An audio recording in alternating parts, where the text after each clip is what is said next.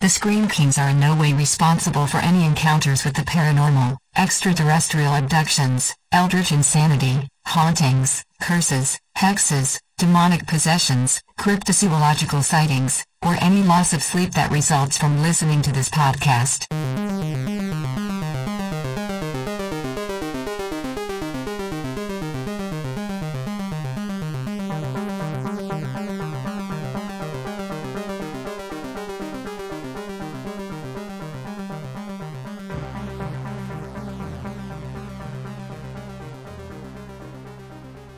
This is the Scream Kings podcast. I'm Max George. I'm Nathaniel Darkish. What's in my podcast? This is an exciting episode. I've been waiting for this moment for a very long time, Nathaniel. Me too. I honestly am surprised we actually haven't done this one sooner. People probably don't know this about us, but we have a great, deep, abiding love for the Mothman. You know, that glowy-eyed flying boy. And I think later on in the podcast, we can kind of talk about why we love him so much. Because I always tell people he's my favorite cryptozoid of them all. Over Chupacabra, over Bigfoot, over Loch Ness, over Jersey Devil. Like, Mothman. Dang. Mothman is number one. Of all the cryptids, wow. So it's going to be an action-packed episode. I think we've done our research on not only this urban legend, but the story that affected Point Pleasant, West Virginia. We read a book. We've watched the movie. We have a guest interview. It's going to be an amazing episode. And if you love the Mothman, you're just going to get all of your needs met here. Yeah, that wasn't an uncomfortable way to phrase that at all. Let me take a drink. That sounds... You need to rehydrate after that? Ugh. Exactly. Yep, it's the Mothman. He gets me excited. Oh, we're going to have to put a disclaimer on this episode. Yeah, this is definitely getting an explicit tag just from this intro. All right, Nathaniel, I think we should just dive in, feet forward. Feet first, feet forward. What's the cliche? Let's talk about the Mothman. So what is this Mothman? Mothman definitely, I think, falls into a little bit of my occult corner. He's not occult in any which way, but of course my occult corner deals with urban legends and cryptozoids and all sorts of kind of the supernatural and the paranormal. And the Mothman, to me, is kind of the golden standard when it comes to cryptozoid sightings. So the story goes, from November 1966 to November 1967, there was this creature that was seen multiple times by multiple different people to be this kind of humanoid figure with these huge wings. And the main feature that most people would remember, of course, are these glowing red eyes. And I have information about that, but we'll get back to that. So technically the first sighting was on November 12th.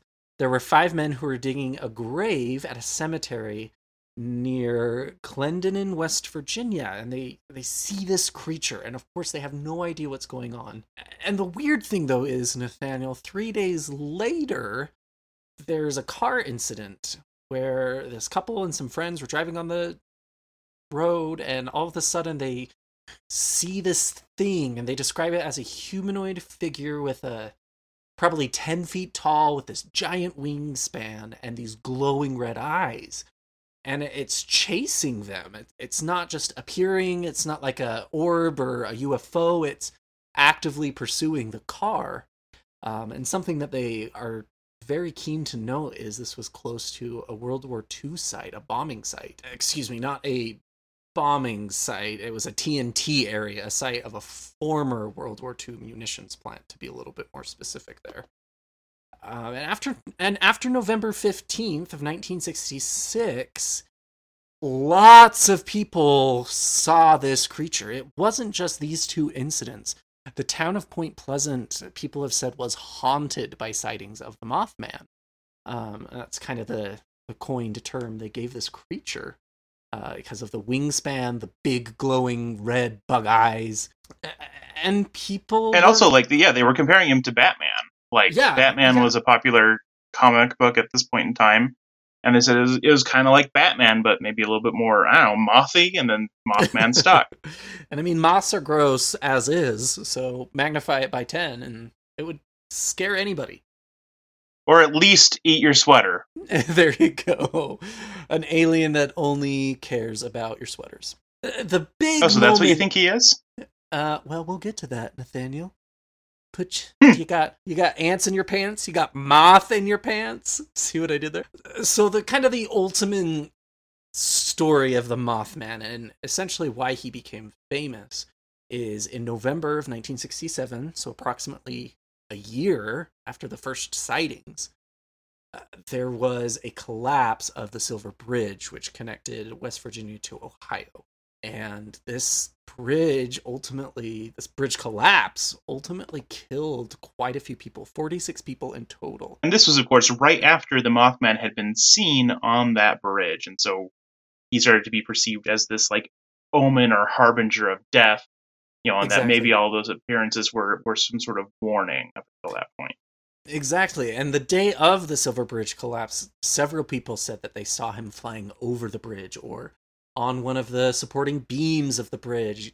Again, the interesting thing with Mothman to me is it's not just three people who are out in the middle of the desert drunk who see the chupacabra and that's what we have to go on. It was a whole city over a year, multiple sightings, and then this very big event happens where people die.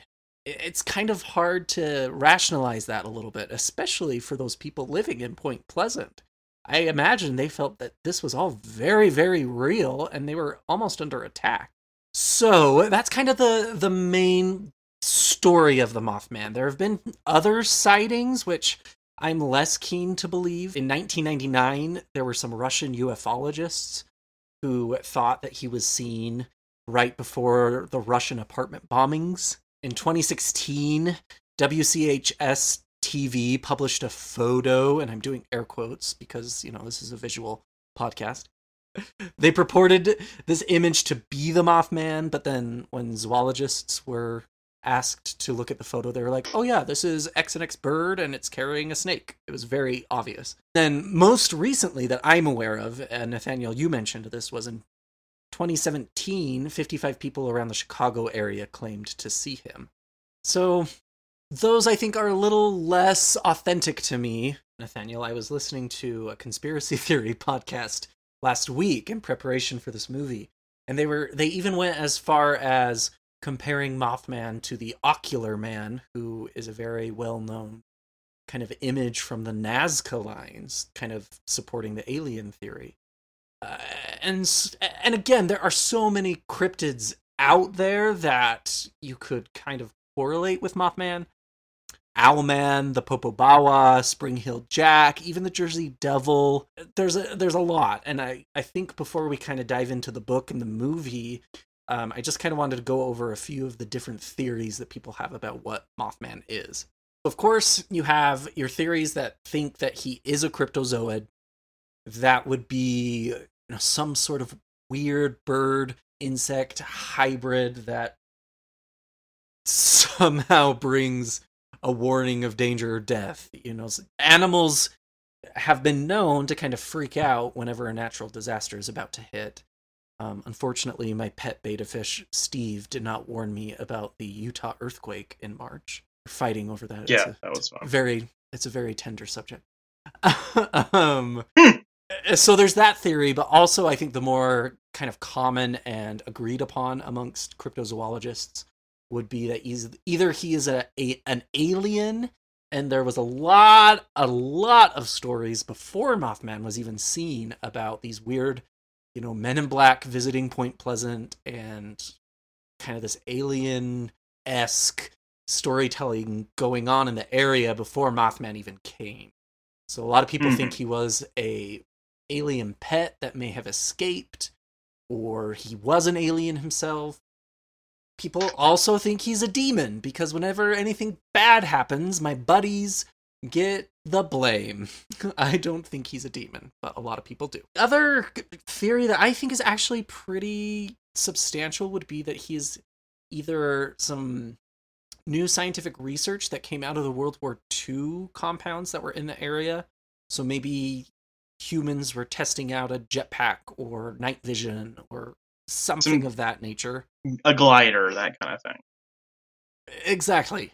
Or that he was a mutant, that something happened with Nazi science that America's clearly involved with, and he was some sort of weird chimera of a human mixed with a bird or a whatever. That aspect of the theory gets a little crazy.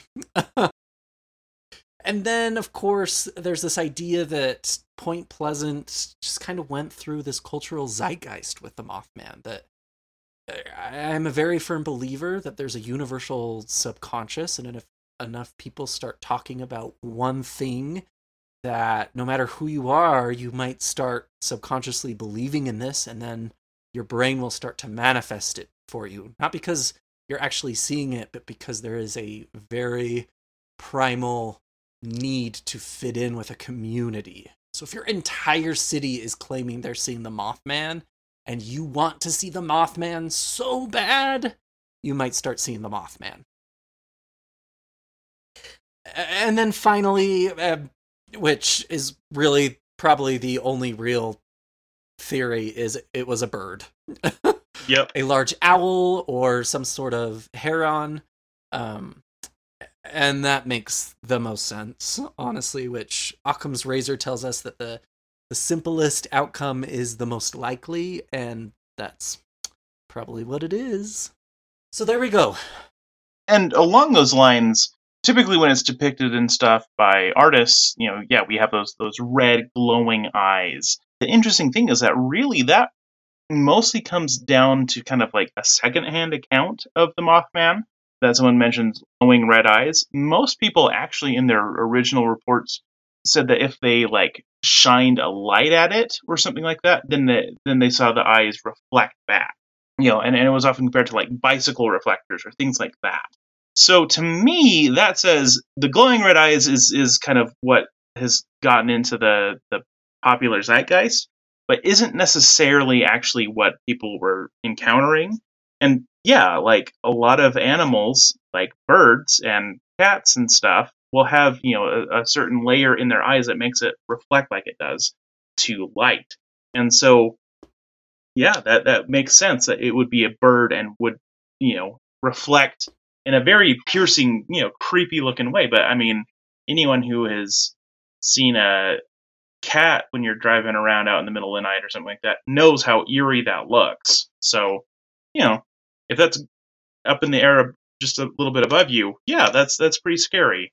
And yeah, like there's some really freaking big birds out there, like condors. I don't think it was a condor necessarily, but it could be a pretty good sized wingspan bird that was, or just going through the area over a year and then moved on. Yeah, people would think that, especially if it's flying low enough, people could very well think that it was this Mothman. So that is really interesting. And when we kind of wrap up the episode, I really want to kind of dissect why we love the Mothman story so much, and why I think he's lasted this long. Yeah. But to stay on track, Nathaniel, Mr. Literary Philosopher, English major, English teacher. Talk to us about that too, I guess. Talk to us about the Mothman Prophecies by John Keel. This was a kind of the book that inspired the movie. Yes, and we might want to use inspired fairly loosely here, as it turns out. Very all capitalized. Yes. Okay, so the Mothman Prophecies is by John Keel, who was a pretty prominent ufologist, especially during this era. So, in the 60s when all of the stuff that happened in Point Pleasant happened. He heard that there was some interesting activity going on. He went down, he had to check it out because he's a ufologist. That's what he does. So the book is really kind of him laying out a lot of the weird stuff that was going on in Point Pleasant around this period of time, and shares some of his theories of what he thought was going on. I've read a number of books by ufologists, most of which have been very kind of kooky and unconvincing in their arguments about UFOs and aliens and all sorts of stuff. But in this case, I found that the way that the book was written was much more convincing and fact focused than a lot of other books along those lines, which I found refreshing personally. Did you feel that way as well? Yeah, actually, I thought kind of the fragmented story by story, it almost felt like journal entries in some regard. Yeah. And that kind of embellishment of the story made it feel a lot more realistic and authentic.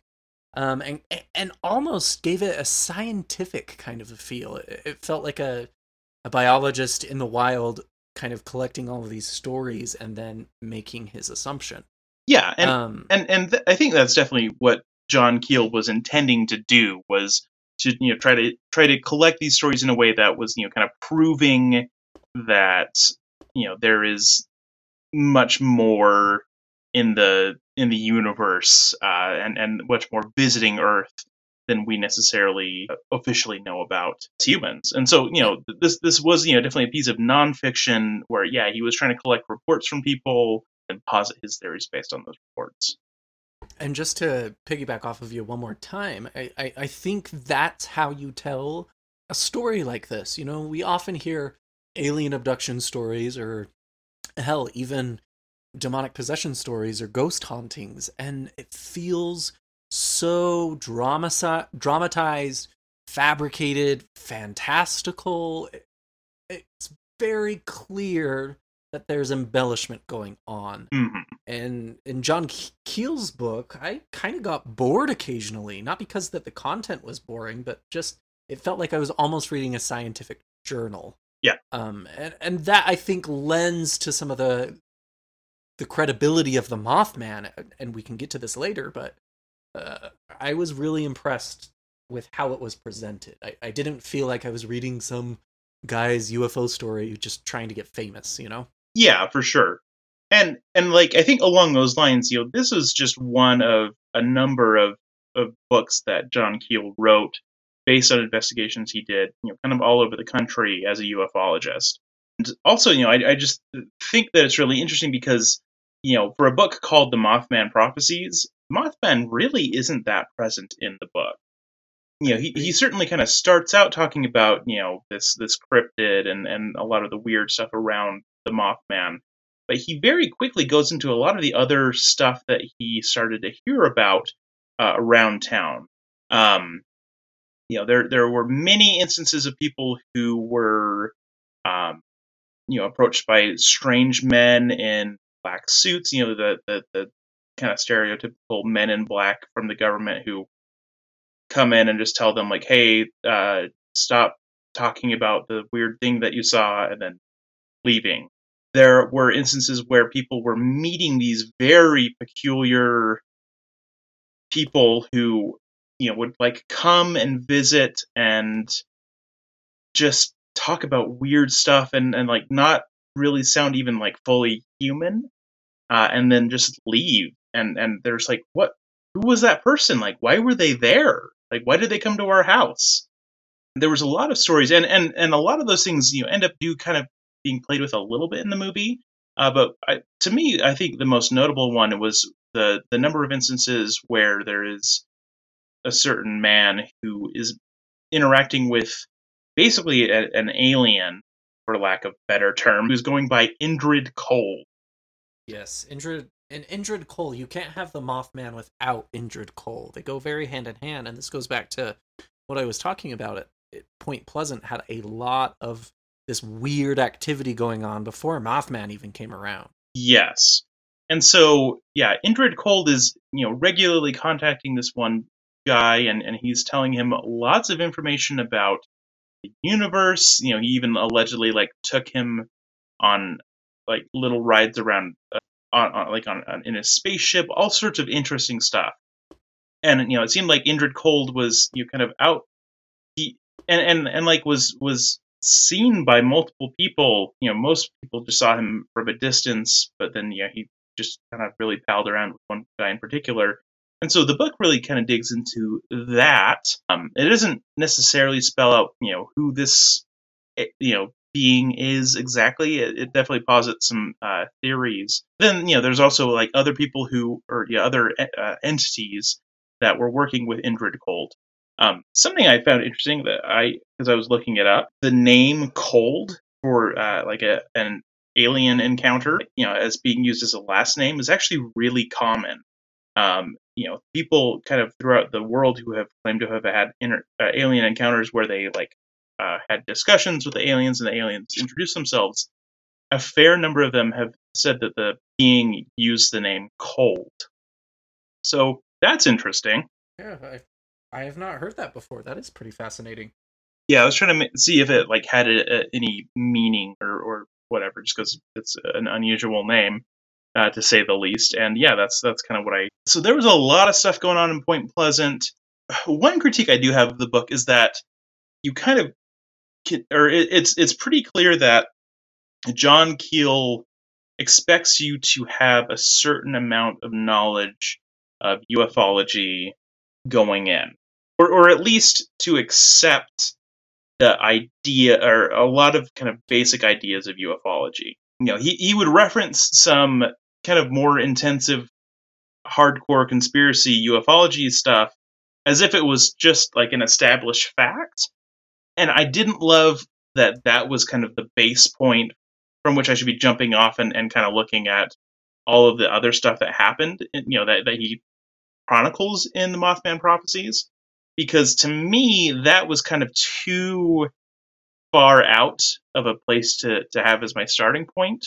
Yeah, kind of written by a ufologist for ufologists on behalf of all ufologists. Mm-hmm. Felt like his intent was to try to persuade the public that all of this stuff was going on and that we should be paying more attention to it. But if your base point is not the layperson, but rather someone of at least moderate ufology experience, to me, that's you're not going to succeed at your goal as well as you would otherwise. So that was interesting to just kind of notice throughout. Yeah, I felt like he was very eager to accept the more radical possible explanations of everything, which is fine. Obviously, like that's he's dedicated a lot of his life to chasing after weird things that happen in the world. It seems natural that he would want to have a certain level of kind of, I guess, wonder in the world, for lack of other way to phrase it. But yeah, I just felt like there was sometimes much more accessible explanations that he would only briefly nod at if he referenced them at all, which I think was unfortunate because I feel like even with rational explanations for a lot of the stuff, there were still some really weird things that happened, like phone calls that would just like persistently harass certain people over and over and over again, like phone calls just at random times of the day, all day, every day, and they would change their number and it would suddenly start happening again, like stuff like that was really weird. I was super interested in that, and I was like, man, that would be a really weird thing and really awful thing to happen. There's just a lot to unpack. I definitely recommend it for anyone who is interested in cryptids or ufology or things like that. I think it's an interesting book, and it definitely presents a lot of interesting information, even if it doesn't necessarily come to the conclusions I think it should necessarily come to. I think it's a good jumping off point, though, where we can move from book to movie. So the book was written in 1975, and the movie was released in 2002. So about 27 years in between the two. The movie opened up a lot of tourism, I think, to Point Pleasant. When the movie dropped, the city actually started its very first Mothman festival. And it really kind of became another cultural icon in our community, weirdly enough. What are you doing here? Somehow between 1 and 2:30, I traveled 400 miles. I've got no memory. Past few months, people have been coming up to me and reporting strange things. In 2002, Nathaniel, you and I were 12 years old. This is a movie that is fairly new. Yeah. I remember seeing it in the movie theater and watching it with you in college. It's something that hasn't been around that long, but again, I think kind of made a fairly good impact on cinema and the horror community and really our culture, because again, Mothman is high up there among other cryptozoids like Bigfoot and Chupacabra, where people know who he is now. It's not this isolated event that happened in Point Pleasant. And I think a lot of that comes from the movie. So the director of Mothman Prophecies is Mark Pellington, and the writers were actually Richard Hatem and John Keel. He helped actually write the movie.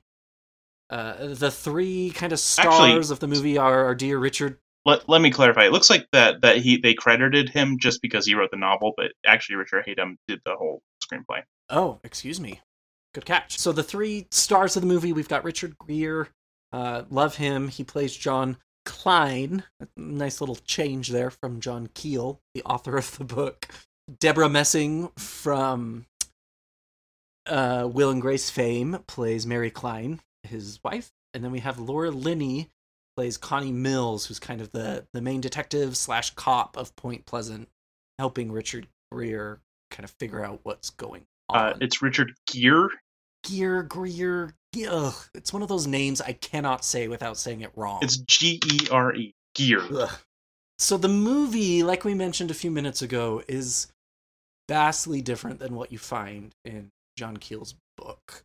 It is very inspired on the events that he wrote about. However, of course, Hollywood kind of had to create a narrative around the events. And so there's, for me at least, it's a lot more supernatural and darker, quote unquote. I wouldn't call it a dark movie, but they kind of create this Mothman figure to be very nefarious and have a very strong kind of purpose in the movie. If that makes sense. See, I'm actually not 100% convinced of that. And we can kind of get into it a little bit more, but should we maybe just kind of hit the main story notes before we jump in more of what worked and what didn't, and kind of how Mothman played into it? Okay, so basically what we have is that John Klein and his wife Mary are kind of out one night. They're in their home. They live in New Jersey, something like that. They're driving home one night. They see a weird flash of something fly over them. It makes them end up crash or get in a car wreck. His wife definitely saw something. He's not sure what he saw. And then shortly after that, they find out that she has a brain tumor. She is dying. She ends up dying in the first kind of act of the movie. Then kind of it fast forwards about a year or so, and by the way, John Klein is a newspaper reporter, and then he starts hearing a little bit about this Mothman, and this has been on his mind because as his wife was dying, she drew all these weird pictures that looks like the Mothman, and some people are like, oh, it's angels, but it looks kind of a little bit too freaky for angels, and so that kind of gets his. Also, no one who has ever drawn anything in this kind of a setting is it angels. The pictures they always draw are very dark and spooky and crazy, and I love it. I'm sorry. She's drawing angels. It looks like it is literally like consuming something as it bursts out of hell. But whatever. And very dark bat-like wings, giant red eyes, very satanic, and it's angels. Yeah, it looks like it should be on like a black metal album cover. Exactly. But anyway, regardless of people's claims that angels look like that, apparently so that's got his interest, and so he starts hearing a little bit of stuff about like, hey, there's some weird stuff over in Point Pleasant, West Virginia, and then like one night he is driving his car. He's supposed to be driving to meet with, I think, the governor of West Virginia or something. But then he just like ends up on the opposite side of the state in Point Pleasant, just kind of by happenstance. His car breaks down. He goes to this house. The people there are being very hostile towards him, and they're like, "You've been at our house every night for like 3 or 4 nights, and it's in the middle of the night." And they start pointing a gun at him. A cop shows up to help defuse the situation, which is Laura Linney's character.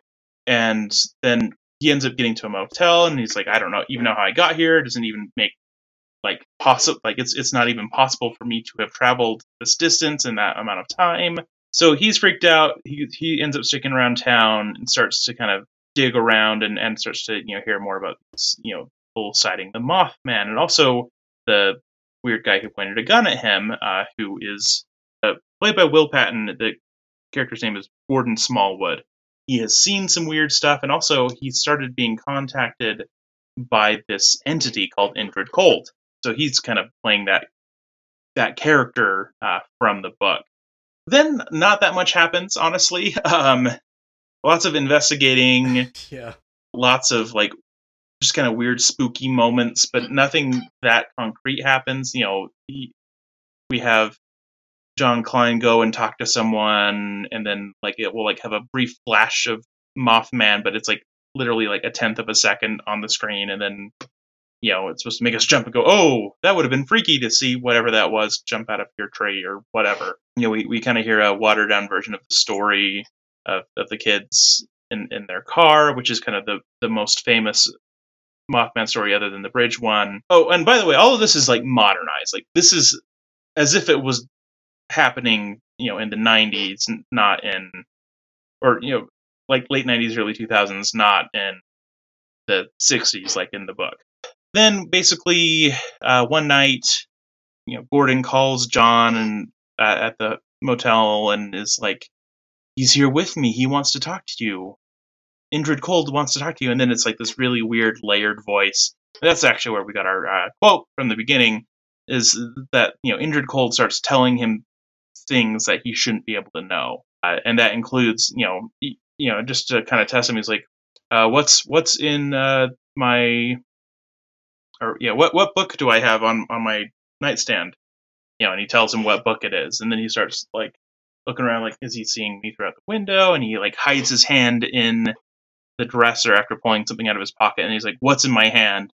Chapstick. He opens it up, and it's chapstick, and it's all spooky, which is the only time that the word chapstick has been spooky ever, and it makes me giggle incessantly.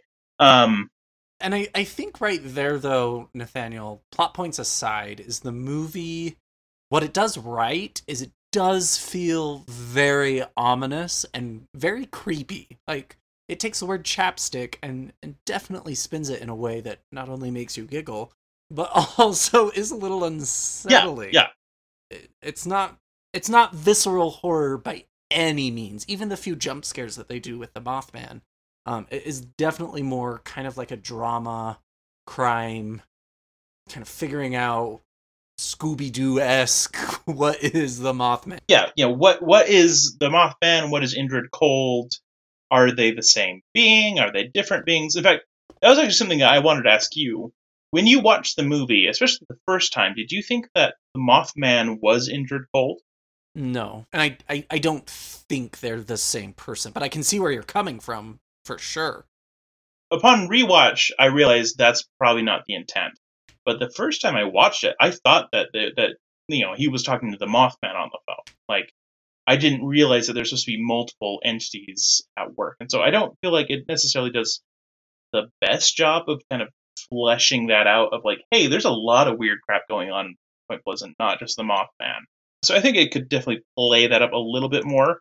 I personally love the theory that Mothman is actually Indrid Cold's pet that escaped from some sort of UFO, and so Indrid is trying to investigate and figure out where his little Mothman went. I don't know, I just think it's a charming kind of play on the story. Yeah, kind of jumping back to the plot of the movie. So there's also this kind of like vague half love story thing going on. It's not super lovey-dovey. Yeah. Basically just like, maybe it's a love story, maybe it's just like a good friendship between John and the cop, Laura Linney's cop character, Connie. She's helping him out, helping him kind of navigate and break down some barriers with people who saw things and who reported them to her. And then he ends up leaving for some reason, just to like go home because it's just all too much for him and he's thinking too much about his wife or something like that. And then she calls him and is like, you should come have Christmas dinner with me. And it's at that, basically he is driving back and he's like, yeah, I should.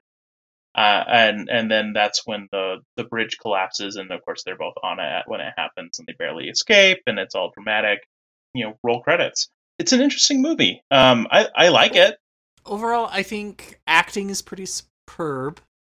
And I will say that it was solid, except I didn't like Will Patton's acting. I felt like his take on, weird guy who's being contacted by an alien was a little bit too spaced out for me. I don't know. And kind of cliched. Very, very cliched in my opinion. Yeah, I think that's fair. Is that he felt like he was playing a caricature of, that type of character from other things, when everything else, like, I don't know, the rest of the approach to it seemed much more kind of grounded in reality. And so him just going, he spoke to me and came down.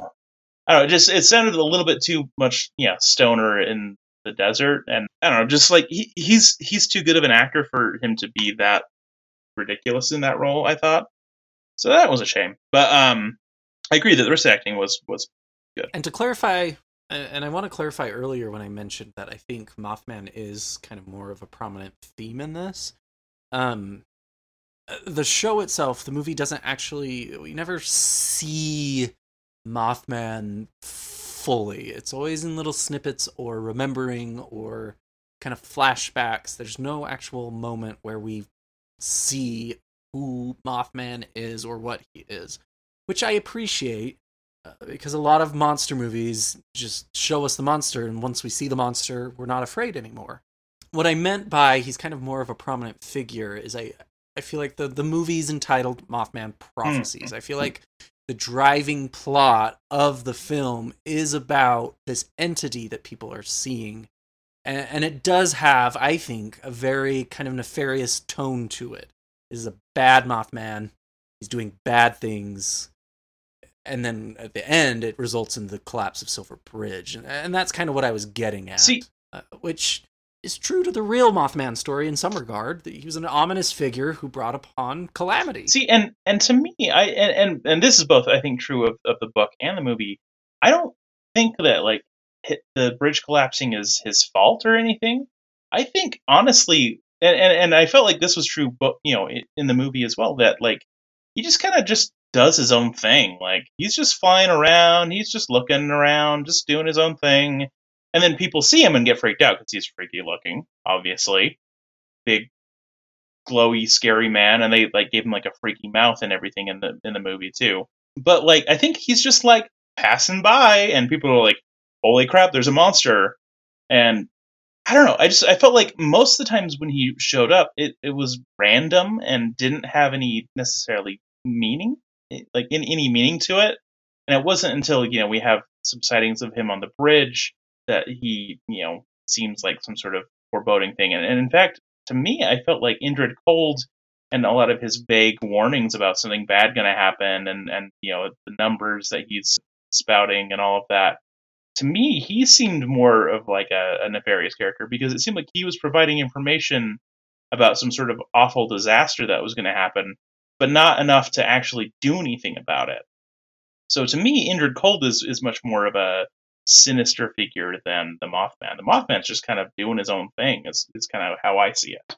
Do you think then it's circumstantial that whenever the Mothman is, take the bridge, for example, the Mothman was just in the wrong place at the wrong time? Well, I mean, I think it's just that, like, yeah, maybe he's drawn to the bad thing that's going to happen, the energy that's there or something like that.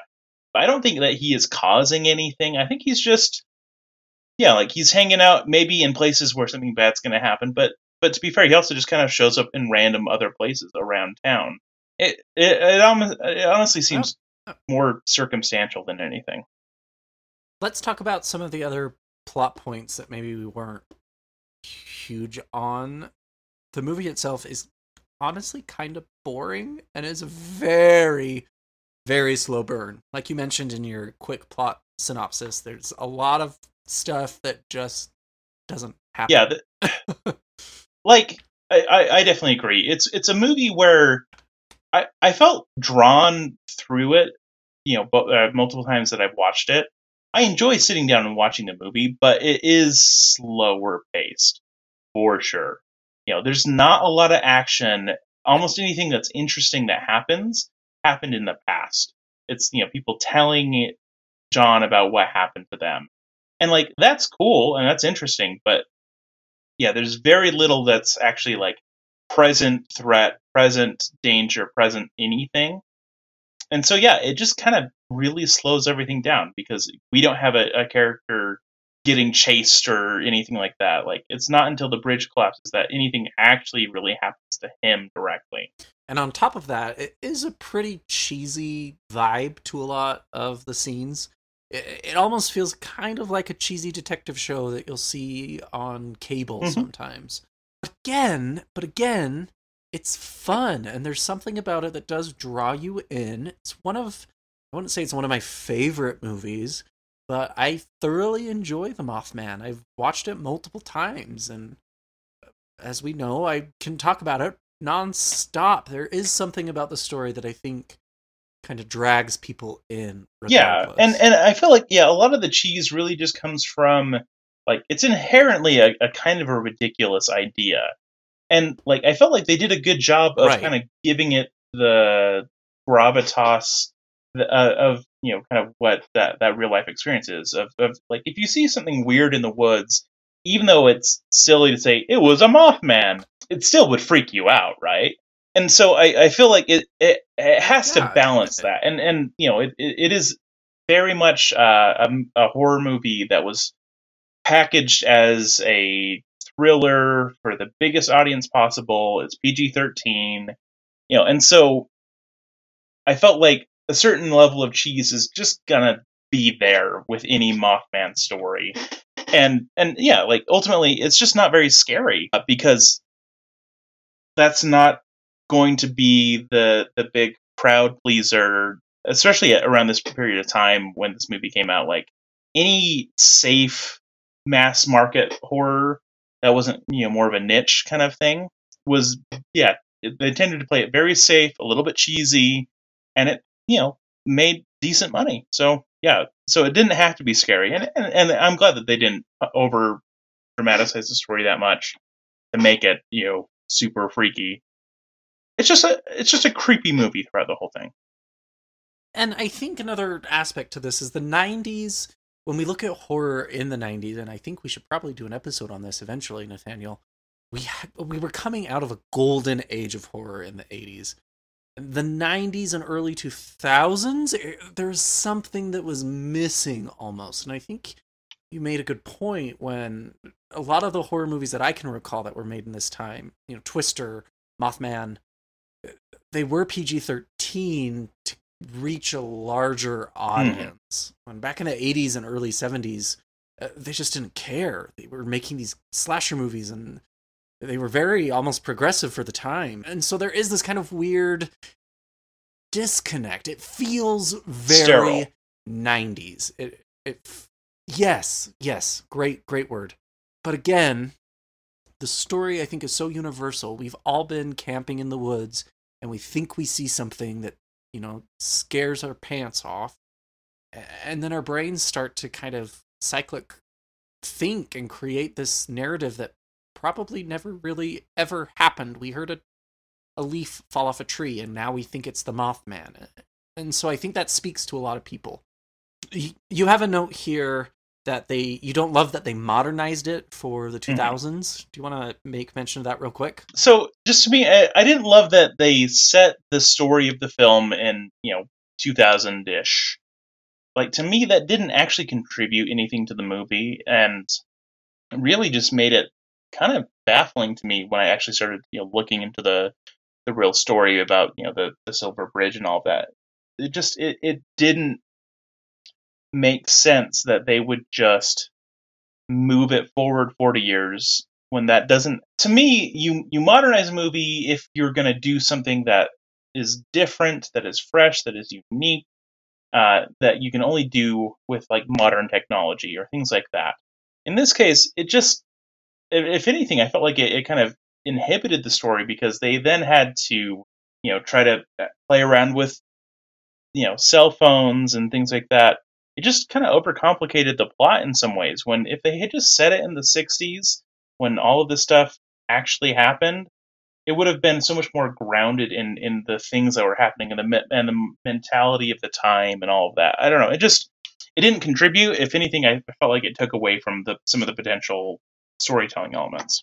And I think honestly, at the end of the day, it would have benefited from being almost a mockumentary based on John Keel's book, instead of trying to force this narrative that really didn't happen fully.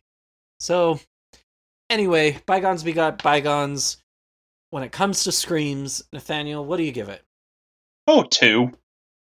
Yeah, I gave it a 2 as well. It's not scary. It's very tense, dramatic. There are a few jump scares, but other than that, it's very tame. Very tame. Sterile. I like that word. Mm-hmm. What do you give it as far as crowns?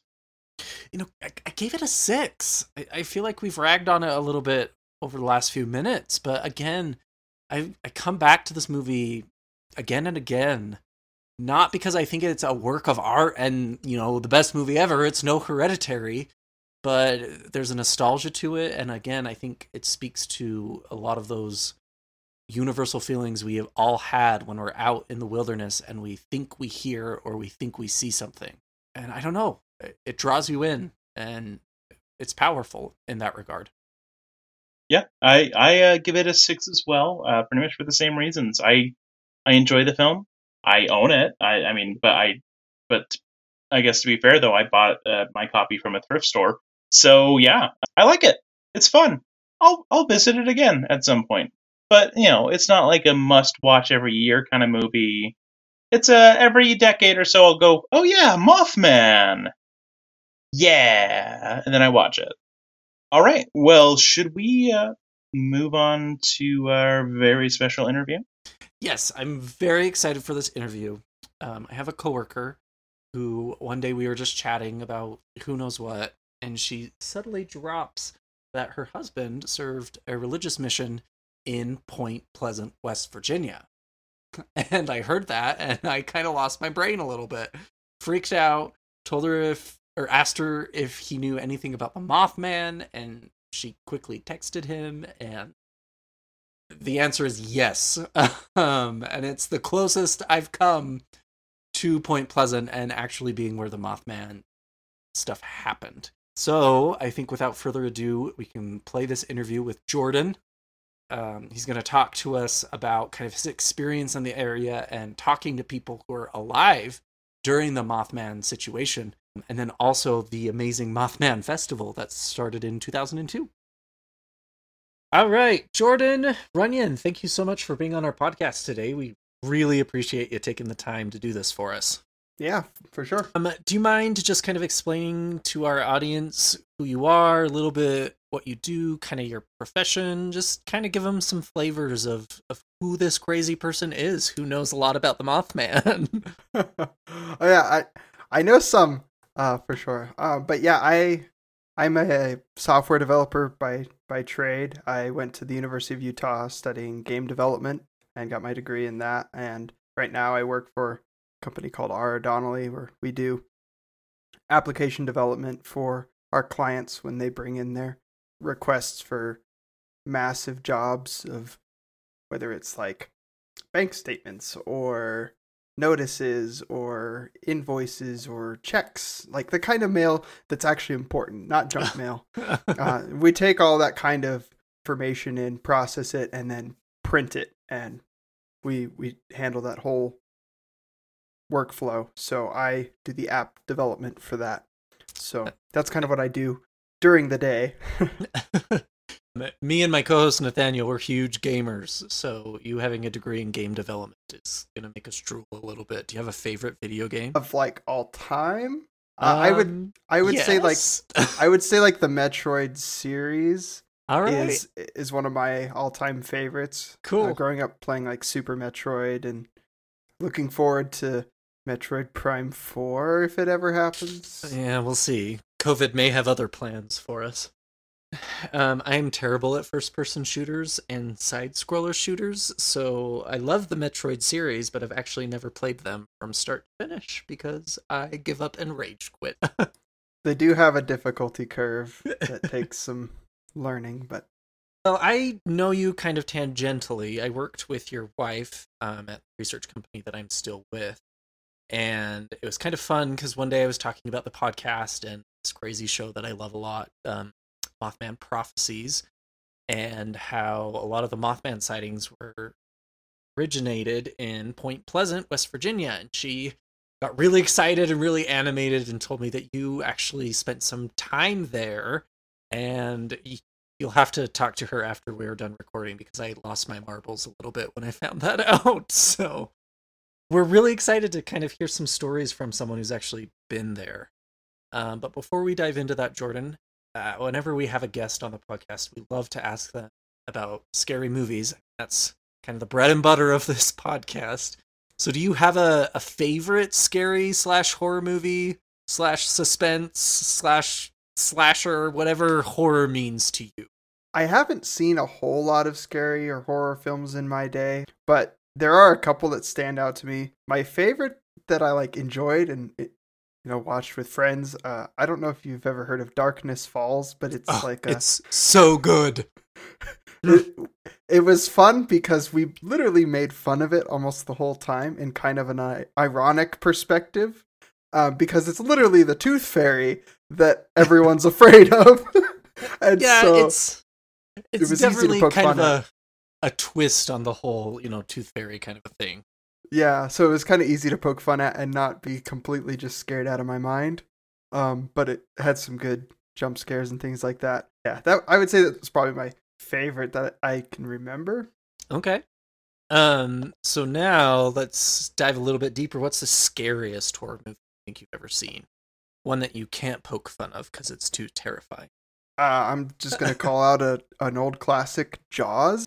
That scene where they see the corpse under the water is just so terrifying still.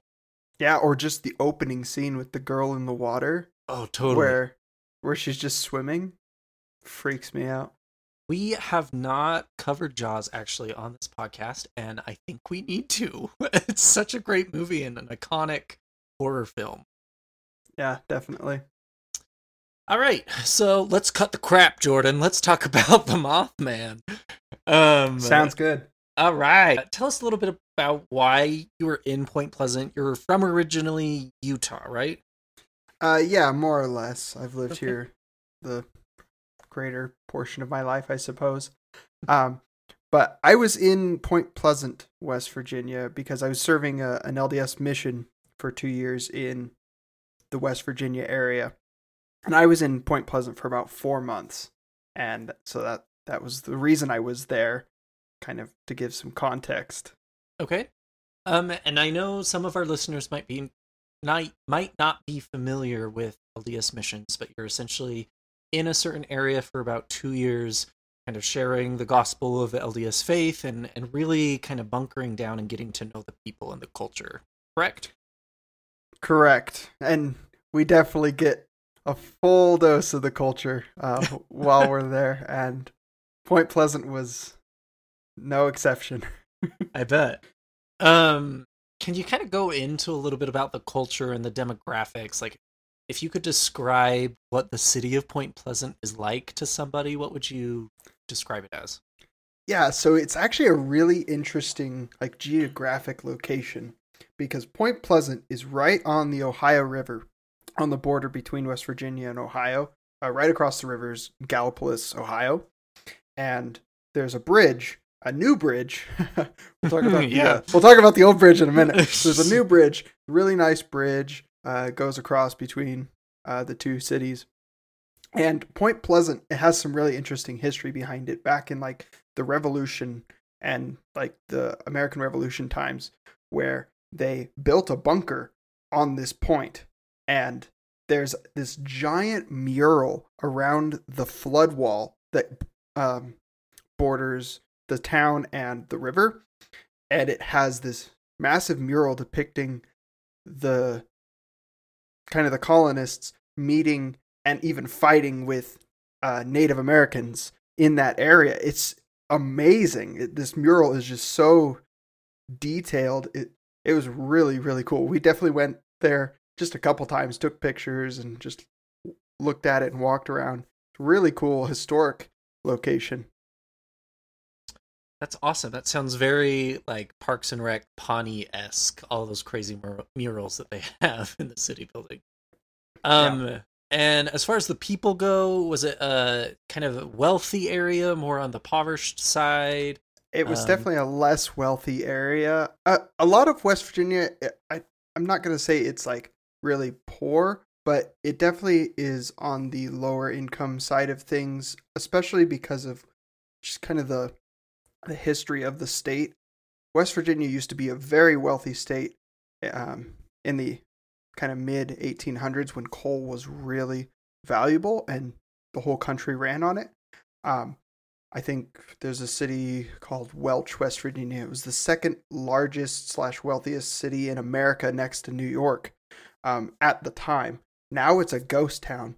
So kind of a lot of the state has kind of reverted and is in this kind of state of unending, not poverty, but just kind of trying to catch back up. Sure. Because they fell into this recession because coal was no longer as important and as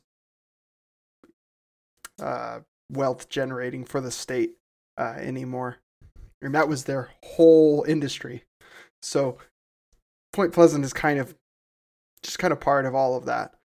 So were the people that you were interacting with on a daily basis, did you find that they were very religious, very conservative, very kind of traditional in their beliefs? Did you see a lot of that when you were over there? Or was it, I just kind of want to paint a picture of the superstition of people. Were they very kind of right-wing Christians, or were there some kind of oddballs here and there? And I use that term with delicacy, oddball. Well, in Point Pleasant, it's kind of interesting because you have Ohio. So there's some influence from the Ohio side of things, which isn't very similar to like the Deep South stereotype, but you still have the West Virginia side of things. And so there are people who are very, very passionate about their beliefs. And then you have people who just don't really care or don't really see the point or don't see the relevance to religion in general. But there are definitely people who are very passionate about what they believe there. All right, so let's kind of dive into more of the Mothman focus of the this reason interview. We're here. Yeah, exactly. So did you know anything about the Mothman before going into Point Pleasant? Not a thing. I didn't even know it was a thing. Missed opportunity, Jordan. But the day I got there, LDS missionaries are split up into companionships, so you have a companion, so there's two of you. And so my companion, as soon as I got there, he started telling me everything about the Mothman, actually. As a good person should. He's like, Elder, I have stories to tell you. And I'm like, okay. Like what? And he begins to tell me, as we're driving kind of into actual Point Pleasant area, we were driving through what's called the TNT area, which is where there used to be old like bomb testing sites for World War II, and people still say, oh, there's untriggered landmines and all kinds of stuff out there, which isn't true. I doubt they would have that kind of thing on American soil that people could just accidentally wander into. But we're driving through there and he starts telling me, oh yeah, so there's this thing and it's called the Mothman and everyone here believes in him. And if you start talking to anyone here about the Mothman, you'll get them to talk to you. It doesn't matter what you're doing. If you say, hey, have you guys heard of the Mothman, or do you know who the Mothman is, or have you guys been to like the museum? People will tell you their whole life story and how it relates to the Mothman somehow. That is so awesome. Obviously, it sounds like that the Mothman is just a huge part of the culture of Point Pleasant. And I know they actually have a festival in September where, weirdly enough, they have like a pancake eating contest and stuff like that. But do you remember the first time you were talking to someone from the city and they brought up Mothman? Like, I know you heard about him from your companion, but when was like the first time a native told you about them and their story? Yeah, so the first time, I don't remember how long I had been there, but I just remember this guy. He didn't really seem like he was all the way there. He might have been drinking, who knows. But he kind of came up to us and he said, have you heard about the Mothman? Have you seen him? Oh, And we're like, yeah, man, we know what the Mothman is. He's like, I've seen him too. I saw him yesterday. And we were like, really? He's like, yeah. And we're like, we saw him the other day too. Because you just kind of have to go along with it, especially when you tell someone's inebriated or something like that. You don't really want to make them mad. That is amazing. That was probably the first time I recall someone approaching me and just talking about the Mothman and wanting to know if we had seen him. Awesome. So you said people talk about him a lot. Are people constantly saying that they've seen him and all of that? Or is it just kind of something that everyone talks about but no one really believes? Does that make sense? It's hard to tell because I'm sure there are plenty of people who just kind of see it as kind of pop culture, some kind of, just fun conversational piece. They don't really believe that he exists, but they like to talk about him because it's a fun thing, especially for people who aren't from there. Sure. They love to talk to him because it's something that's unique to them. No one else has a Mothman. No one else has a Mothman statue downtown right across from their city hall.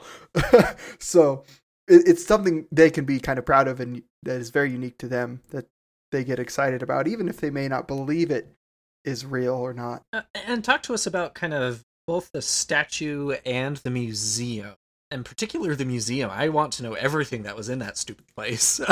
Yeah, so it was several years ago, so I don't remember everything that was in it, but I did have the opportunity to actually go through, and the guy who owned it let us go through for free. Normally you have to pay, but he let us come through, and they've got a few things that kind of highlight the movie, the Mothman Prophecies, and then there's also a documentary that they did about it that's separate, and they have some TVs kind of going that have information about those, but then they have all kinds of artifacts and things that have been claimed to be part of the Mothman or look like they could have been part of the Mothman, or things that were owned by people who were on the bridge when it collapsed, because the Mothman has this unique tie to the Silver City Bridge collapse that happened in, I think it was 1967. Yep, right December 14th.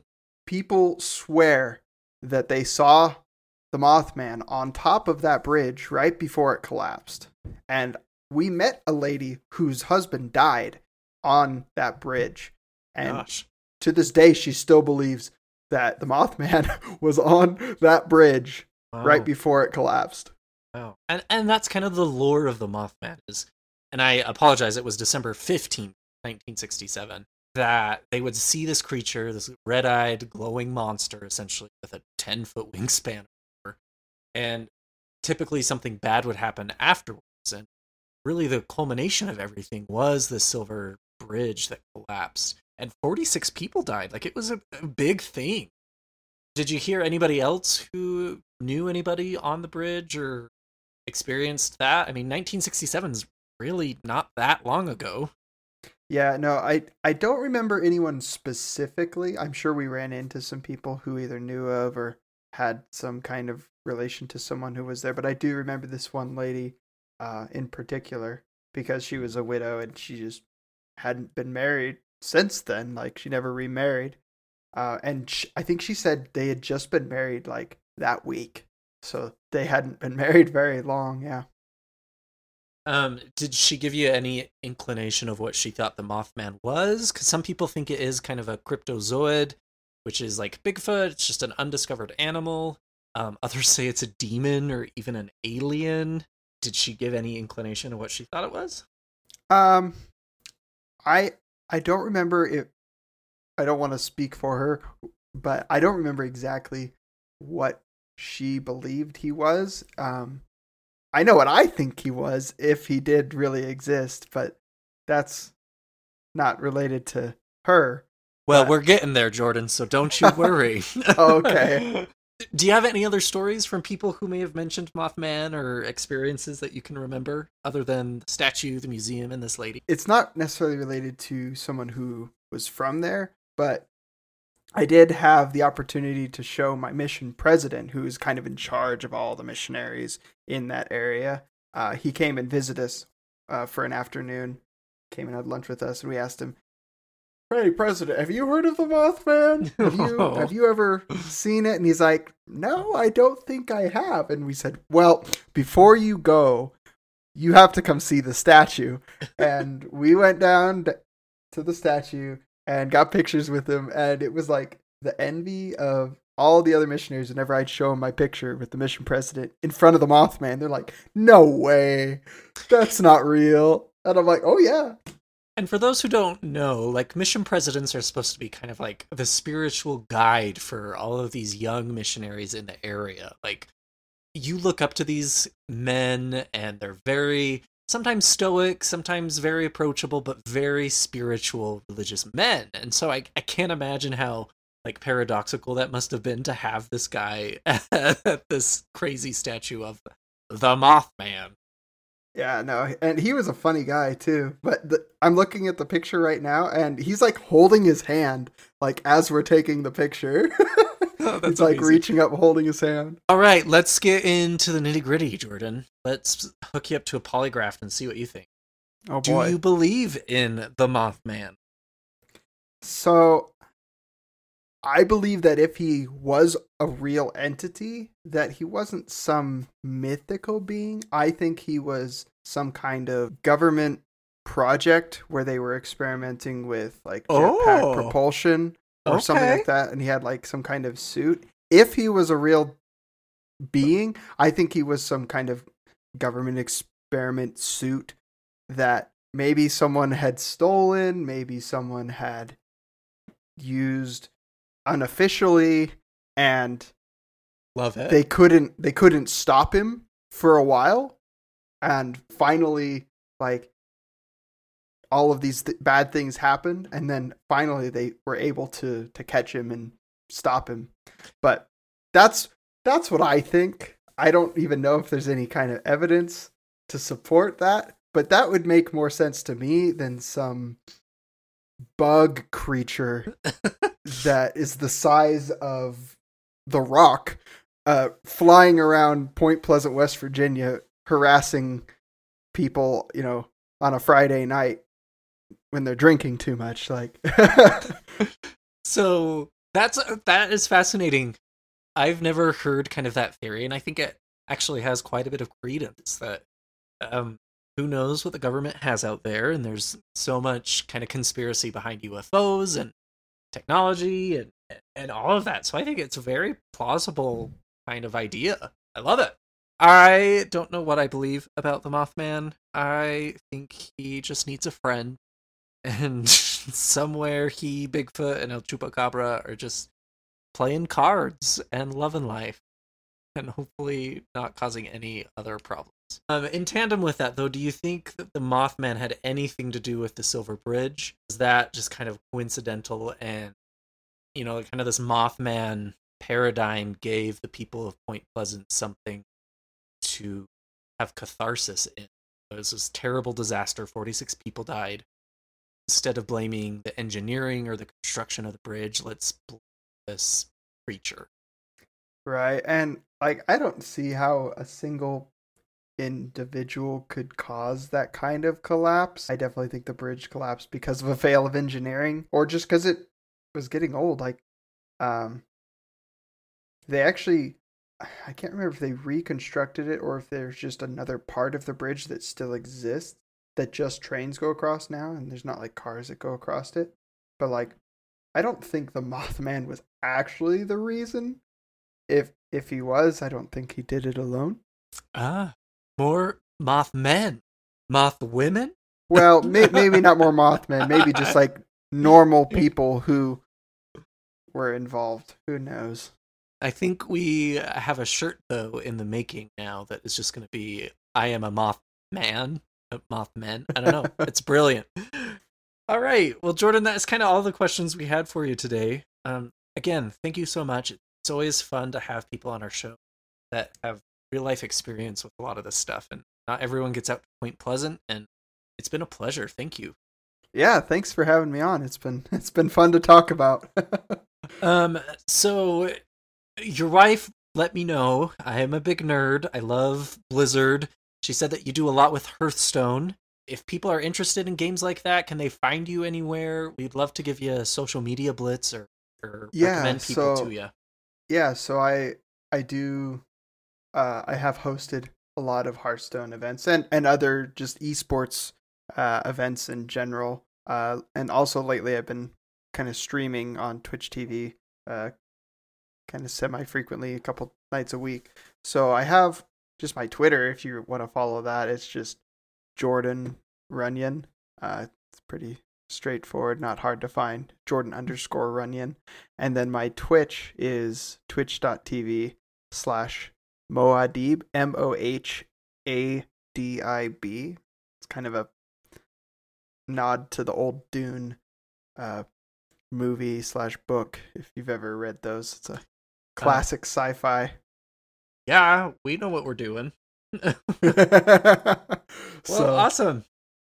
Well, thanks again. We really appreciate it, Jordan. Yeah, absolutely. Thank you so much again for having me. Oh, that was such a fun interview with Jordan. Thank you again, Jordan. Please, if you have any interest in his video gaming or his Twitch feed, definitely check out his tags that he dropped in the interview. Great guy. Yeah, I am kind of bummed I didn't get to actually participate in the interview, but life comes at you fast. That it does. All right, Nathaniel, before we wrap up and talk about staying spooky and all of that, let's dissect the Mothman story a little bit. I've kind of dropped little niblets of why I love the Mothman and why I think he's so popular. So if you'll allow me, I just kind of want to reiterate that a little bit more. Go ahead. So like I mentioned earlier, I think the Mothman speaks to a lot of people because we all have been camping or hiking or been alone in the dark, driving at night. We see something that maybe we can't explain. And logically, we want to, of course, push it aside and think of it as, just something weird that we saw.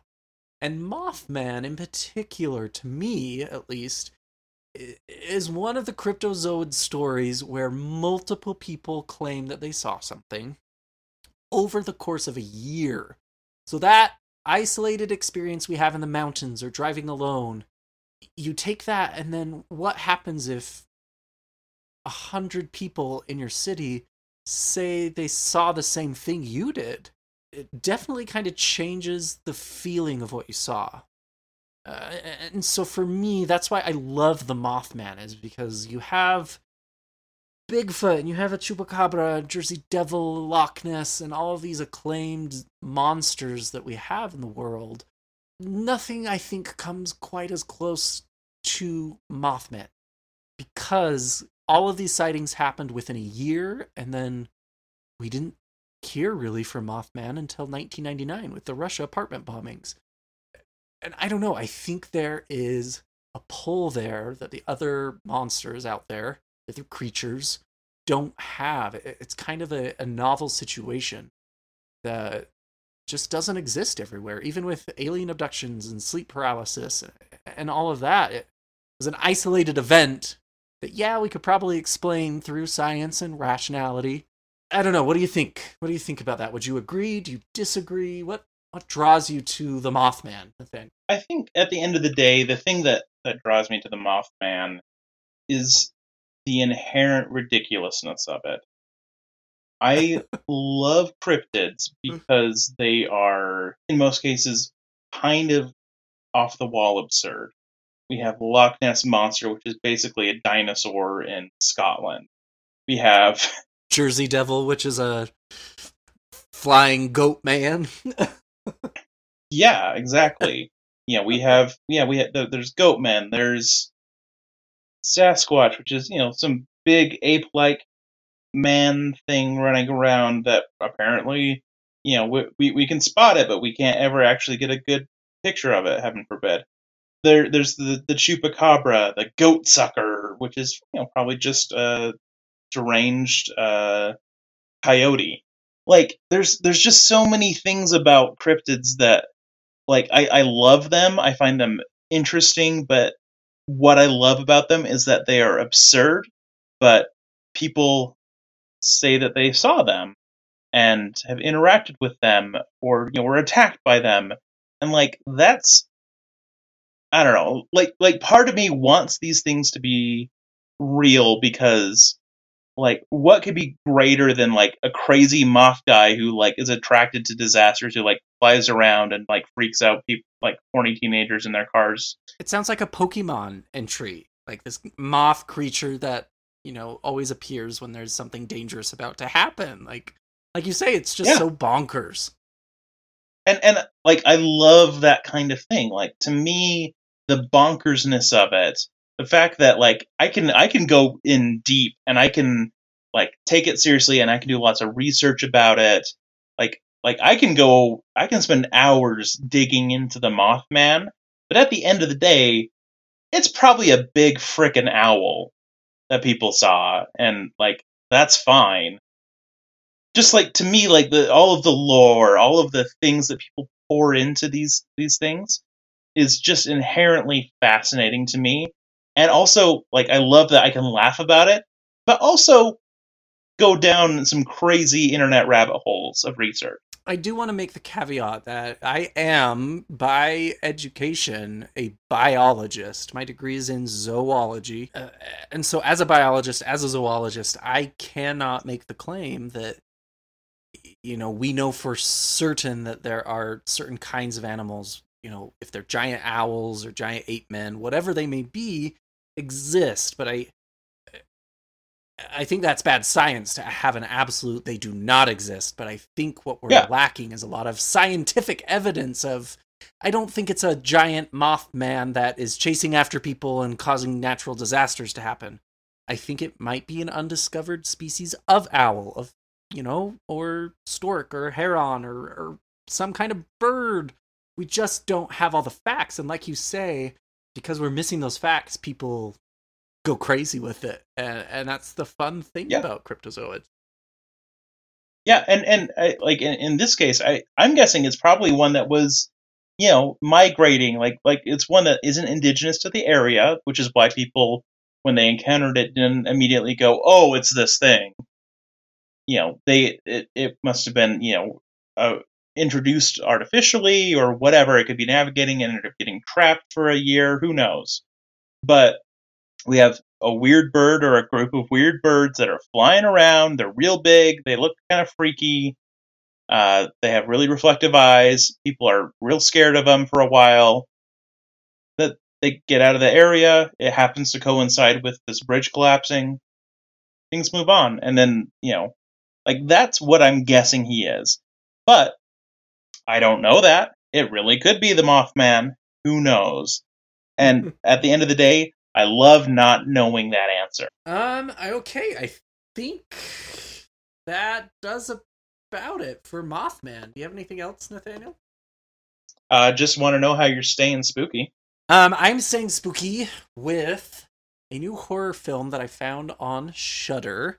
I also found it on the up-and-coming horror social media app Slasher. There was a lot of talk about a movie called Z. The letter Z. And we watched it together, Nathaniel, and it was pretty good. Yep.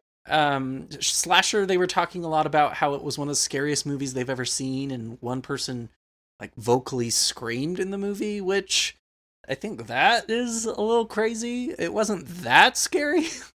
Yeah, like it was a creepy movie, but it wasn't. The plot was very well developed. They had a lot of good practical effects mixed with special effects. Essentially, it was an imaginary friend retelling. Kid has an imaginary friend who starts to do some very bad things. Come to find out, the imaginary friend is actually after the mother of the kid. And it spirals from there. Spoiler. I won't. Yeah, sorry. You can kind of see it coming, though. Let's be honest. It was pretty good. We may or may not do an episode on it in the future, but if you have a Shudder subscription, it's one of their better movies. Yeah, it's a Shudder original, and it's fun. They usually do a pretty good job, but this one is a little bit higher tiered than what they usually put out. How about you, Nathaniel? What are you doing? So I have just recently started watching the 50 States of Fright Quibi series. So if you're not familiar with Quibi, it's like a phone-only streaming service. The only reason I am subscribing to it is because I can get it free through T-Mobile. So if you have T-Mobile, get it for free because free. But basically, it is a horror anthology series, and each episode is kind of split into 2 or 3 parts. Each part is like 8 minutes long, thereabouts. So each overall story ends up being like 15 to 30 minutes max. Each one is set in a different state. It's trying to have different filmmakers with each one. I've only watched the first one, which is called like Golden Arm or The Golden Hand or something like that. It was actually directed by Sam Raimi, so they definitely got some big horror names for that one. And yeah, so they're trying to showcase just a lot of different horror actors, a lot of horror directors and writers. It's fun. It's basically if you like fun horror anthology series, a la Tales of the Crypt. But this one is specifically made to be shorter, much more kind of consumable in a short period of time. And yeah, like they are doing a good job. Like the effects are pretty good, the acting's pretty good. They even have some kind of like fairly big hitters in terms of actors. We have Ming-Na Wen, who I know as Disney's Mulan from the original Mulan, and also she's in Agents of Shield. We have like favorite child actor Lulu Wilson is in an episode. We have Taissa Farmiga in one. I don't know, it's a pretty good spread of horror people and some other actors who are not in horror usually, making a fun series. So definitely, if you have Quibi, check it out. Maybe just get a free trial to Quibi. I think there's like a 30-day thing. Maybe wait until the season's done and then watch all of them in a short period of time. Yeah, that's how I've been staying spooky. All right, everyone. Well, thank you for tuning in. We've had a blast this episode. Make sure you're staying safe. It's a crazy time we're living in. And also, most importantly, stay spooky. Need even more Scream Kings? Here's our obligatory shameless social media plug. Follow us on Twitter or Instagram at ScreamKingsPod. You could also email us at screamkingspodcast@gmail.com. Help us reach a wider audience of horror fans by leaving a review on iTunes or by sharing a link on social media. You can also support the show by going to patreon.com/ScreamKings. Stay spooky.